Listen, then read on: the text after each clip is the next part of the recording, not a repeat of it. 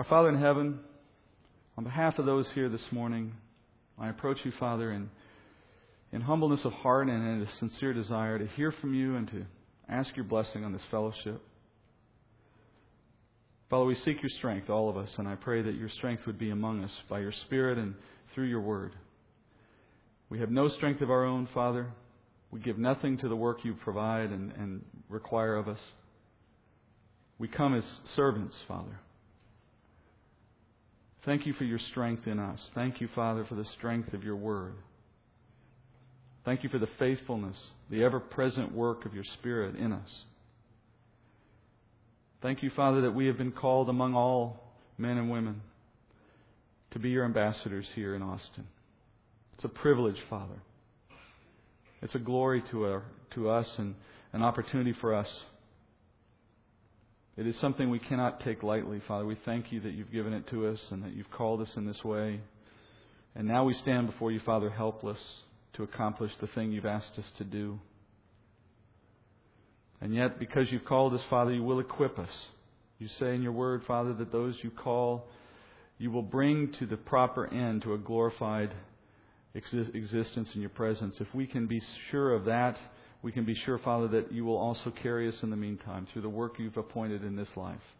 So, Father, as we look into your word this morning for the truths that will sustain us and strengthen us and guide us, we rely on your Spirit to show us these things. By our mind and by our own intellect, we are helpless in the face of the awesome and wisdom and depths of your word. But as you teach them, Father, by your Spirit, you can make all things known. We pray that that would be what we would find this morning, Father. Those things that you would make known to us. In Jesus' name I pray. Amen.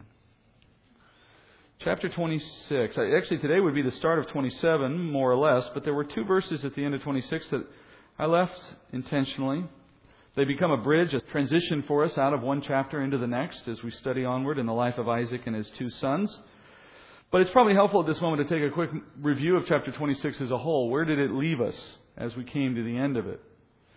We've learned about Isaac the man. It's the one chapter in Scripture that speaks about him. And we learned a couple of things. We learned he's a man of faults, but he's also a man in covenant with the living God. Because of that relationship, through that covenant, God is going to continue to bless Isaac and to ensure that God's plan will be accomplished through Isaac, despite his faults, despite his sin. Not to excuse his sin, but because God's plan will be accomplished through the lives of men, sin or otherwise. Now, having said that, we also learned Isaac is a man who hears God and obeys God and waits patiently for those blessings and for the strength that God brings. This is a man that is fleshed out in front of our eyes in chapter 26. A man of sin, but also a man who knows the living God and responds. Now, there was another side of the story of Isaac which we're just now coming back into. The one we began actually back in chapter 25. The side of his life that reflects his parenting style. Isaac the dad. And with him, of course, his wife Rebekah, the mom. And they are raising two sons, Esau and Jacob. And these two boys, how do we say this? They have issues. And as we've seen already, their issues reflect, at least in part, the way their parents are responding to them. You have Isaac favoring Esau, we learned back in chapter 25, simply because of Esau's ability to bring Isaac the kind of food he likes. And Isaac gives every indication by his behavior and his favoritism for Esau that when the day comes, he will intend to transfer his birthright to Esau, which is not, we know, God's intention. Now, Rebekah, for her part, she prefers Jacob. And that's probably a response, at least in part, to her husband's preference for the other child. She's trying to even the score maybe a little bit. But we also know that she's heard from God. She knows God's intentions. She knows God's heart is to bless the younger, that is Jacob. So perhaps part of her favoritism is a reflection of her own obedience to God's word, a desire to see God's intentions honored in this family. Nevertheless, the way she's treating Jacob, the way Isaac is treating Esau, the way the two boys are behaving with one another, this is creating a whole bunch of dysfunction in this family. And it's cultivating in these two sons some very bad traits. Traits that are now going to play out in the events of chapter 27. Now, it's tempting for us to conclude at this point that both sides are equally at fault. Well, that would be a bit of reading today's culture into the text rather than letting the text read the truth back to us. Because in point of fact here, they are not equally at fault. They're both acting selfishly in different ways, Isaac and Rebekah. They're both being deceptive in their own ways. We'll see more of that as we go further in the text. But the Bible is not silent on the issue of blame. And in the course of this story, as we go further into the story of Isaac and Rebekah and the two boys, we're going to find that the problem traces from the father down, as often is the case in families. And that the dad here shares the bulk of the blame. Let's begin in chapter 26, verse 34, reading the last two verses of that chapter, and we'll move from there as it takes us into chapter 27. 26:34 reads, "When Esau was 40 years old, he married Judith, the daughter of Berai, the Hittite, and Basemath, the daughter of Elon the Hittite. And they brought grief to Isaac and Rebekah." Well, the end of the chapter introduces us to Esau's wives. And there's a couple of remarkable things about this marriage or marriages that we see here. First and foremost, he takes multiple wives. Esau chooses from the start to engage in polygamy. Multiple marriages have always been outside God's desire according to Scripture. And the entire testimony of Scripture makes that abundantly clear. There's times when I've heard some try to defend the practice merely on the basis that there is evidence that it was practiced by the patriarchs. But we can dismiss that logic in a moment by remembering that there's sin prevalent in the lives of patriarchs and famous people in the Bible all the way through to the apostles.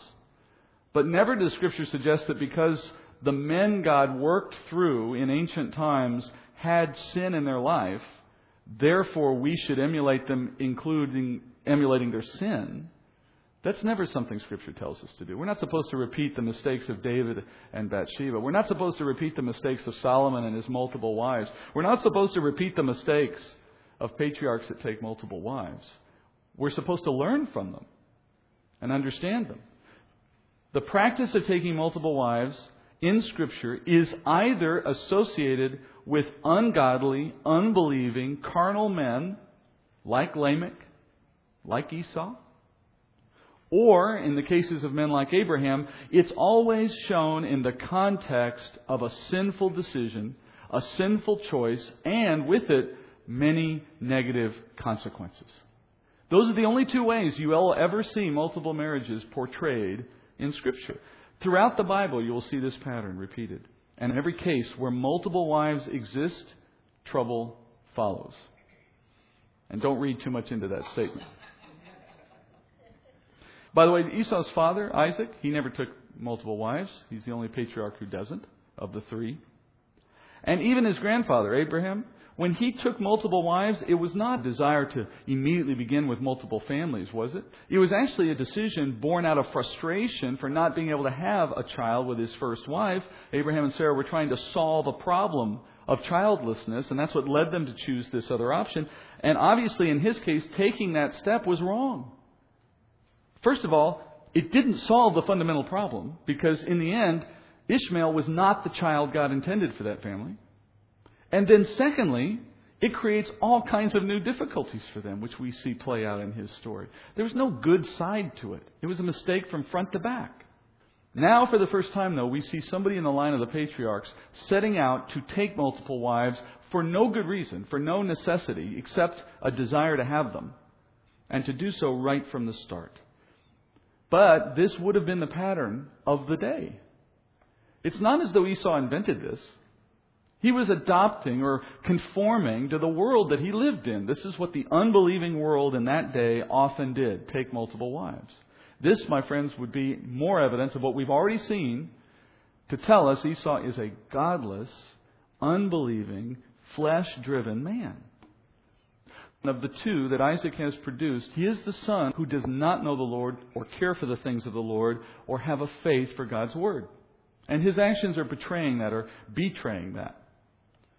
Furthermore, we learn that he has taken not just two wives of any ordinary sort, he's taken Canaanite wives. These are women who came from the peoples who are indigenous to this area that they live in Canaan, Hittites specifically. This is, again, proof of his rebellion against God. Do you remember what Abraham did when it was time for Isaac to find a wife? The effort that Abraham put in to find Isaac his wife? He sent his servant back to Ur. And he did so specifically because he said the Lord forbid Abraham to take a wife from among the Canaanites for his son Isaac. Because God had revealed that to Abraham, Abraham obeyed. And he made clear to the servant, under no circumstances will you find a wife for Isaac from among the Canaanite women. Because God had said, if he should do that, the pagan, godless culture of the Canaanites would become a source of corruption in Abraham's family. And that was not to be. They were to be a people called out and separated from among those they sojourned around. Now, Abraham must have communicated that same truth to Isaac in explanation for why the servant had to go across the land to find Isaac's wife. And therefore, it's logical to conclude that that same communication moved down the chain from Isaac to his sons. In fact, go even further back. In Noah's day, in chapter 9 of Genesis, we studied after the flood that because of the incident with Ham and Noah, Noah pronounces a prophetic curse on Canaan, the grandson, which is living out in the lives of the people who now occupy this land. That curse would have been known. That would have carried through the generations as well. People would have remembered that. So with all of that knowledge and all of that insight to tell Abraham and Isaac and now Esau that they were never to marry among that cursed people. Nevertheless, here's Esau, the oldest son, purposely going into the local culture and marrying not one, but 2 Canaanite women. The women go by names Judith and Basemath. Judith means literally praise, and Basemath means perfume. Probably cultural names for women. They suggest perhaps these were beautiful women, perhaps even gracious women in their day. But where there is sin, there are consequences. So in verse 35, we're told these women bring grief to Isaac and Rebekah. The word for grief in Hebrew is actually a compound word. It's made up of 2 Hebrew words sandwiched together. The 2 words are bitterness and spirit put together. So if you wanted a more literal translation, they brought a spirit of bitterness to Isaac and Rebekah. Spirit of bitterness. Now, we don't have any more information than this concerning these women and why they were such a source of grief. Do you think the women themselves were the source of the grief? Were they just really nasty daughters-in-law? Perhaps. But their names tend to suggest otherwise, given the way biblical names are meant to reflect the personality of the individual, prophetically. Then it might suggest these women were just ordinarily nice girls. If that's true, then where's the grief from? Where's the bitterness? My interpretation is they were bitter over Esau's choice. The mere fact that he went to these women in the local culture and took 2 wives on top of it all, that brought bitterness to the family of Isaac. Because by these actions, what Esau was showing them was he was a rebel, willing to disobey God, not interested in what God has said, not interested in reflecting that in his behavior. So as a result, his parents experienced the bitterness of watching their eldest son reject and repudiate the call of God and the commandments of God. A lot of Christian families have experienced disappointment of this sort. Even in the best of Christian homes, we've seen the sin nature of the heart becoming stronger and stronger in someone we're raising, and then with the enemy's activity in their life, sooner or later it becomes evident. We can't hide it. We can't ignore it anymore. We have a child who's rebelling, whose life is marked by rebellion, whose constant disregard for the ways of God and the instructions that He offers. And when they do that, when you have that kind of a child in a Christian home, they're not the only ones who suffer. The whole family begins to suffer under those circumstances. In the worst of those situations, though, at some point we may have as a parent no choice but to recognize what Isaac and Rebekah are recognizing right now. They have in their midst a child who is ungodly and unbelieving. Because their heart is reflecting that, is revealing that. Let's be clear in what the Bible teaches. Everybody is born into this world an unbeliever. So there's always some point at which that change must take place if it is to take place. But you know how parents think. we're hoping for the best and we're presuming the best, and it's only after years of observation and seeing what they say and watching what they do, and eventually for some, unfortunately, we have to come to the conclusion, like it or not, that the Lord hasn't touched their heart. And an ungodly person whose life is marked by rebellion is in our midst. And when that happens in a Christian family, it brings a unique kind of pain. Nobody enjoys a rebellious child. That's a universal experience. But as a Christian, when we recognize that that rebellion is telling us something about their heart, the pain goes to a new level because we're now thinking about their eternal future. And even though the manner and the timing of our children's individual rebellion will be different from person to person, the effect on the parent is usually the same, I would imagine, always the same. Grief, bitterness, disappointment, anger, sorrow. And there are no easy answers. The Bible doesn't give parents a guarantee that the Lord is going to bring faith to every member of our household. There's no such guarantee in the Scripture. Obviously, Isaac is raising an ungodly child amongst the rest of his family. But nevertheless, the Bible does command parents to raise children in the ways of the Lord. And then as a part of that promise, He will guard their hearts along the way. Most commonly, you've heard this, I'm sure, in Proverbs 22:6. Train up a child in the way he shall go, and when he is old, he will not soon depart from it. There's also the charge that God gave to Abraham. Remember that? Genesis 18:19. He says, I have chosen him, speaking of Abraham, so that he may command his children and his household after him to keep the way of the Lord by doing righteousness and justice, so that the Lord may bring upon Abraham what He has spoken about him. Now, what did He speak to Abraham? What does He mean when He says, so that it will bring upon Abraham what I have spoken? He spoke to him blessing and a multitude of descendants and a means to bless the whole world through his family. And God says, so that Abraham is prepared to carry out those blessings, I want him to be prepared to understand he needs to teach his household about me and my righteousness. That's another of these promises in Scripture. Now, that commandment is not a quid pro quo. It is not a statement that says, if you do this, then you get what you want out of the deal. It's just a commandment in and of itself. Do it, period. And if we do it, there seems to be the hope in these verses and elsewhere that God may bless our obedience through the lives of our children. But raising children in the righteousness of the Lord is the trick, because it's a far more demanding requirement than I think most Christians realize. I will meet Christian parents from time to time who lament a rebellious child in their family. And in some cases, you'll hear a line of thought that goes something like this: we did everything right. I don't understand. Now, the first thing that goes through my head is, if what you just said is true, I did everything right. You're the first parent in the history of humanity who could say what you just said. There's no such parent. Secondly, even if that were true, does doing everything right guarantee that someone will come to know the Lord and follow them with all their heart? It just doesn't work that way.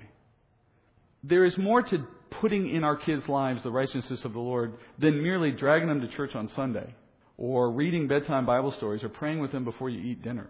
Those things aren't bad, but those are not the full measure of training up a child in the righteousness of the Lord. It's about how we make our family decisions. It's about how we answer life's toughest questions when they come to us. It's about how we discipline, and it's about how we respond to their sin. Is God's Word the lamp to our feet in our family setting? Is His love and grace evident in us as we treat others and respond to them? When our children come to us for our counsel, do we take them to the Scripture and make the counsel come directly from God's Word, or do we give them the worldly perspective? When our kids talk to us about dating and sex and money and integrity issues and career issues and peer pressure and culture and politics, do we give them biblically based answers that reflect our own life? Do they learn biblical principles by watching how we live, looking at the choices we make? Or do they see the Lord's influence in our thinking and in our actions fleeting, there one minute, gone the next? In Deuteronomy 11:18, God makes it clear this is the standard. You shall therefore impress these words of mine upon your heart and your soul. So it starts here. And you shall bind them as a sign on your hand. They shall be as frontals on your forehead. And then he goes forward. You shall teach them to your sons, talking of them when you sit in your house, and when you walk along the road, and when you lie down, and when you rise up. It starts here. And from here, it lives out in everyday life in your family. What are these things? The words of mine, he says. This process, folks, is built upon, it's predicated upon your own knowledge of God's Word and your willingness to make it the guide for your life, followed by the content of your teaching when you deal with your own kids. So when your kids are caught in a lie, come to the Scripture. When your kids are acting rebellious, come to the Scripture. When your kids are deciding that they can cheat on an exam, go to the Scripture. When your kids are trying to decide why they can't do what other kids do when they date, go to the Scripture. Will they listen every time? Of course not. But they heard the truth. This is the commandment we have to integrate God's Word into our life. My kids were younger when I took them to the first of the Chronicle of Narnia movies. Now, you know those are based on C.S. Lewis's book, so it's a decent storyline to begin with. But if you know that story at all, it embeds throughout that fantasy pictures and images of Christ and of biblical theology. So I'm driving on the way home from the movie and I'm saying, okay, everybody, what did you think of the movie? Oh, it was good, blah, blah, blah. What do you think it meant when they had the vial of the red magic fluid that you had to pour on people to make them come back to life? Or what do you think it meant when the big stone tablet broke in half at the top of the mountain after the lion died? And so we had to dialogue about that. What was the dialogue really getting at? These are images of Christ. These are pictures of Scripture coming out in the story. We'll do the same thing on other storylines, other TV shows or movies that are not at all Christian, but there's some aspect of what they're teaching that either confirms or is in contrast with a biblical notion, and we want to bring that out. Now, you may think we're kind of weird to do that. Maybe we are. Maybe that's what being Christian in this world looks like, being weird in that sense. My point is this. If we were not a family who had some standard of habitually going to Scripture and thinking about the world through the lens of Scripture, those moments would be out of place and contrived, and they would have gone right over our kids' head. But if it's an everyday facet of life, what they're feeling is, this is who we are. We're biblically minded Christians living in a world that doesn't know Christ. That's the mindset I want them to have. Because if they choose to do the wrong thing next week or next year, one thing I know, embedded in them, is the truth of God's Word, which will be there to convict them. And by God's grace, through His Spirit, then He can use that any way He wants. But if they're absent that, where do they go for their source? What's their lamp on their feet? By the time most Christians know they need this, they're already deep in a hole, and that's always the problem. It's a lot harder to get knowledgeable about where you're supposed to be when you're already in the bad place than it is if you're beginning with your life set on that path. So when the Bible commands parents to raise their children in the fear and the admonishment of the Lord, that's what it's talking about. It's talking about being so godly in your everyday life that your kids simply model on that behavior. Because that's the commandment God gave us. And I think sometimes we find ourselves with that quid pro quo mentality, which goes something like this. I've been trying, God, but it hasn't been working, so now what do I do? I've gone down the road you told me to go down, but I haven't seen the results I want. And so now I'm rethinking the path. But wait a minute. The path is established by God's Word. Be who you're supposed to be. Teach what you're supposed to teach. Model what you're supposed to model. And let the chips fall where they may.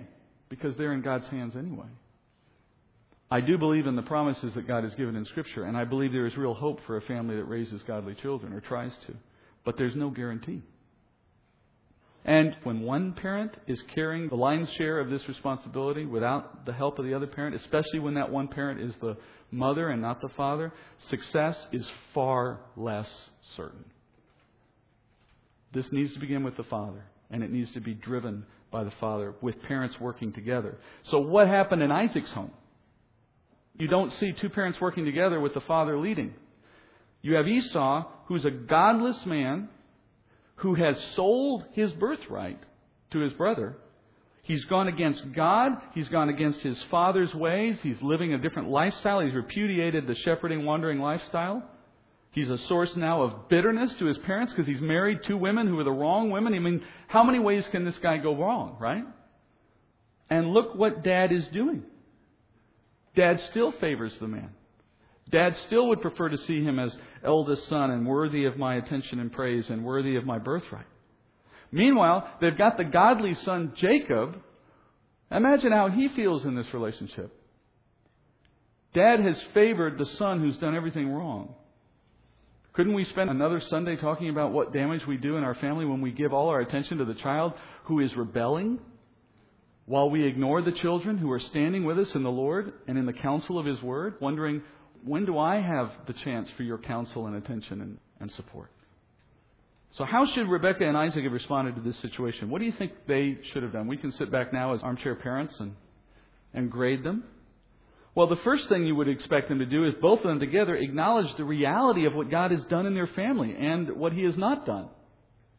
He has brought faith to Jacob, put him in a position of honor, made him the superior, and even through this mechanism of the birthright being sold, He's actually created the conveyance by which the transfer could happen in that culture. God's lined it up. Simultaneously, for God's own reasons and purposes, He has passed over Esau, left him in his sin, called him to be a man of rebellion. Now, they would still love this man, Esau. They would still welcome him in the family. We're not talking about an all or none kind of distinction here.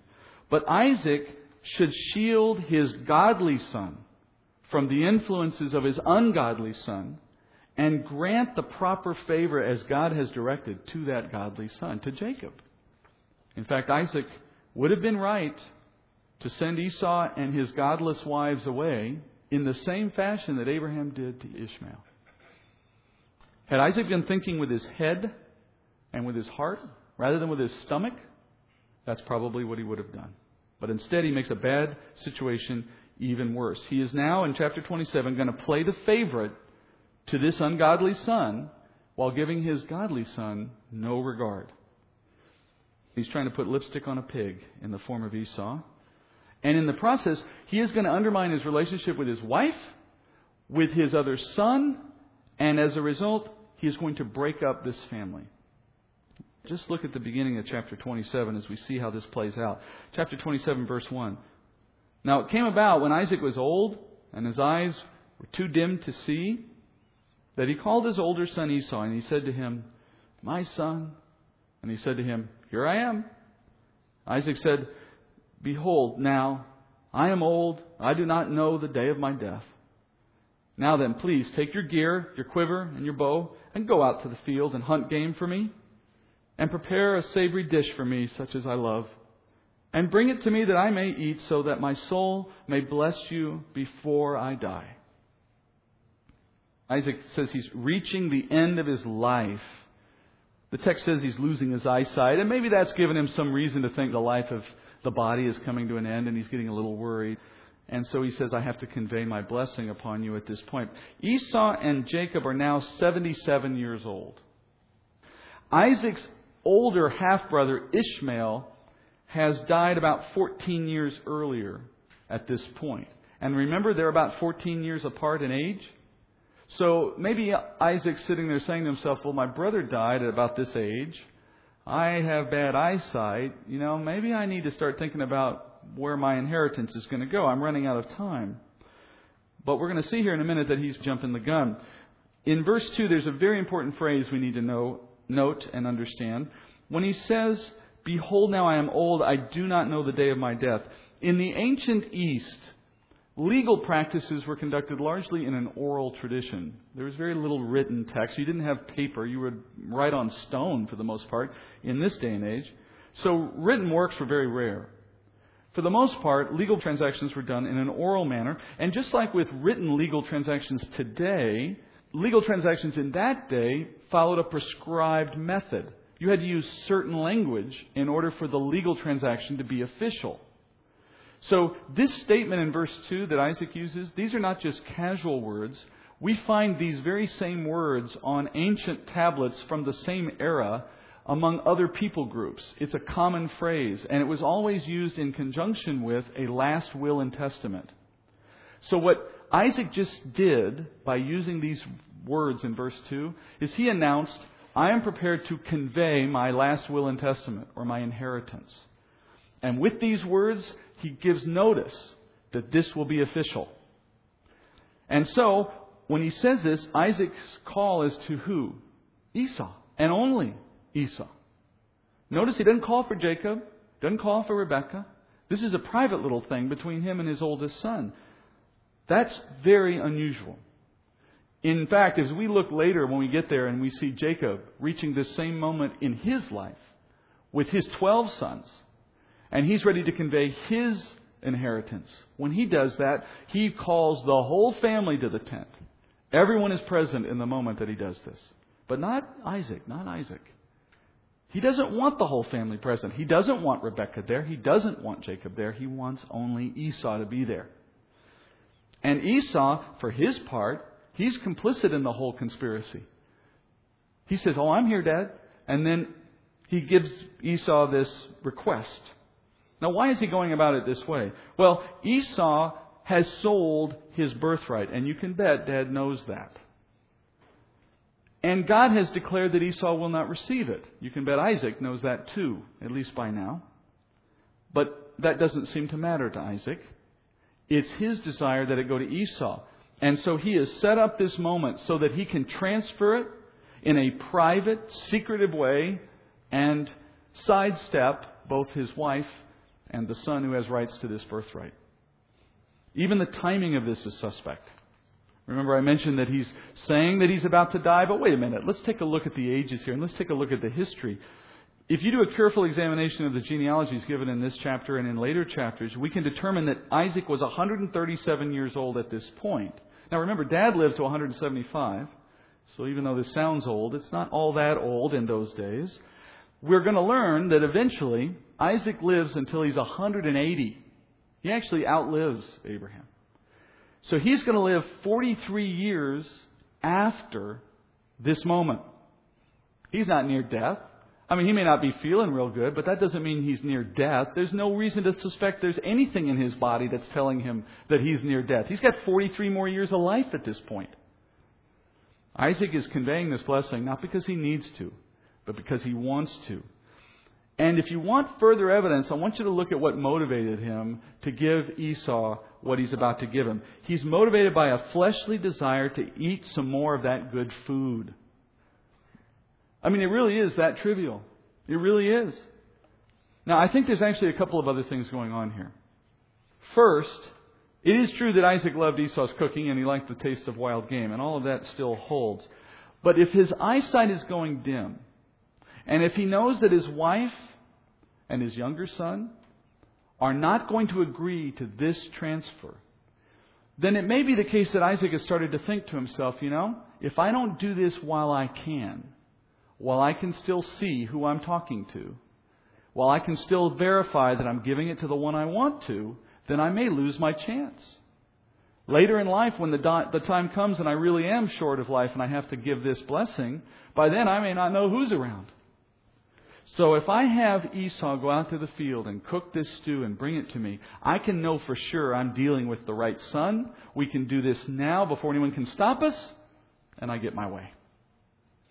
We need to take a long, hard look at Isaac right here, because we have lauded him, and appropriately so, for the things he's done well. But as the patriarch of this family, as the father of these boys, he is about to set in motion a series of circumstances that rip his family apart for no good reason except the prideful selfishness of a man who wants his way.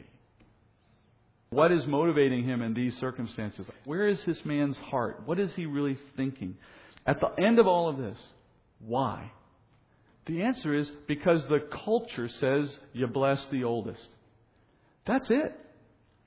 That's what's driving Isaac. The culture says that the right thing for Dad to do is to make sure the oldest son receives the birthright. And to go against that culture, it was such a problem for Isaac that he would rather have gone through all that he goes through in his family to adhere to the culture. Fathers, if we allow our flesh to rule our lives like Isaac is allowing here, then we stand a pretty good chance of destroying our good work in our families in the same way that he is about to do that here. This is sin, pure and simple, and sin has consequences. Later, as we study Jacob's life, you have to remember this moment and how Isaac treated both Esau and Jacob in this family. Because at this point you might be wondering how God is going to keep His promise to grant the birthright to Jacob in light of the fact that Isaac is about to run off with this conspiracy and award it to him outside of Jacob's hearing and outside of Rebekah's. Well, remember, the birthright is God's to grant. It's not man's. God now has added Himself to the equation. He takes over the right to decide who receives his birthright. It was His promise to Abraham. It is His promise to Isaac. It will be His promise to whatever son receives it. And God is in control of that. So do you think God is going to allow Isaac's plan to succeed? Well, you know the story, don't you? Of course not. What a sad state of affairs, though. Here's a father with two sons. One is godless, one is rebellious, one is willing to cheat his brother out of the sale of the birthright that he already made.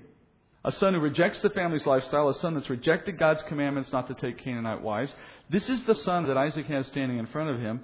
And in contrast to him, you have the peaceful, godly man of Jacob, who is living the life he's supposed to live under the care of his mother and father, the one God has selected, the one who has a heart for God. And Isaac's trying to work around his back. All this while spending his energy and his time on the deceptive scheming rather than on the counseling of a good and godly son. Rebekah will lose her favorite son and never see him again for as long as she lives. Isaac will see his two boys enemies, and he will not see them reconciled again until after his death. They meet again at his funeral. Jacob, for his part, is going to flee and have to go through 14 plus years, 21 years to be exact, of misery. Why? Because Isaac is rebelling against God. Sometimes I think we forget how long-lasting the consequences of our sin can be. And in the case of Isaac, he had no idea. Well, with that, let's go with some things to think about, some decisions to make, but along the way as well, an encouragement that God is at work in our lives and in our families and in our children, and that He has given us a promise that we can put our hope in. Heavenly Father, Your Word is sobering at times because it brings to us the reality of sin, the power of it in our lives. We reflect on it, Father, because if we don't, we never have a hope to confront it and deal with it in our lives. But, Father, we also look at the hope that is there in this book and in the story of Jacob.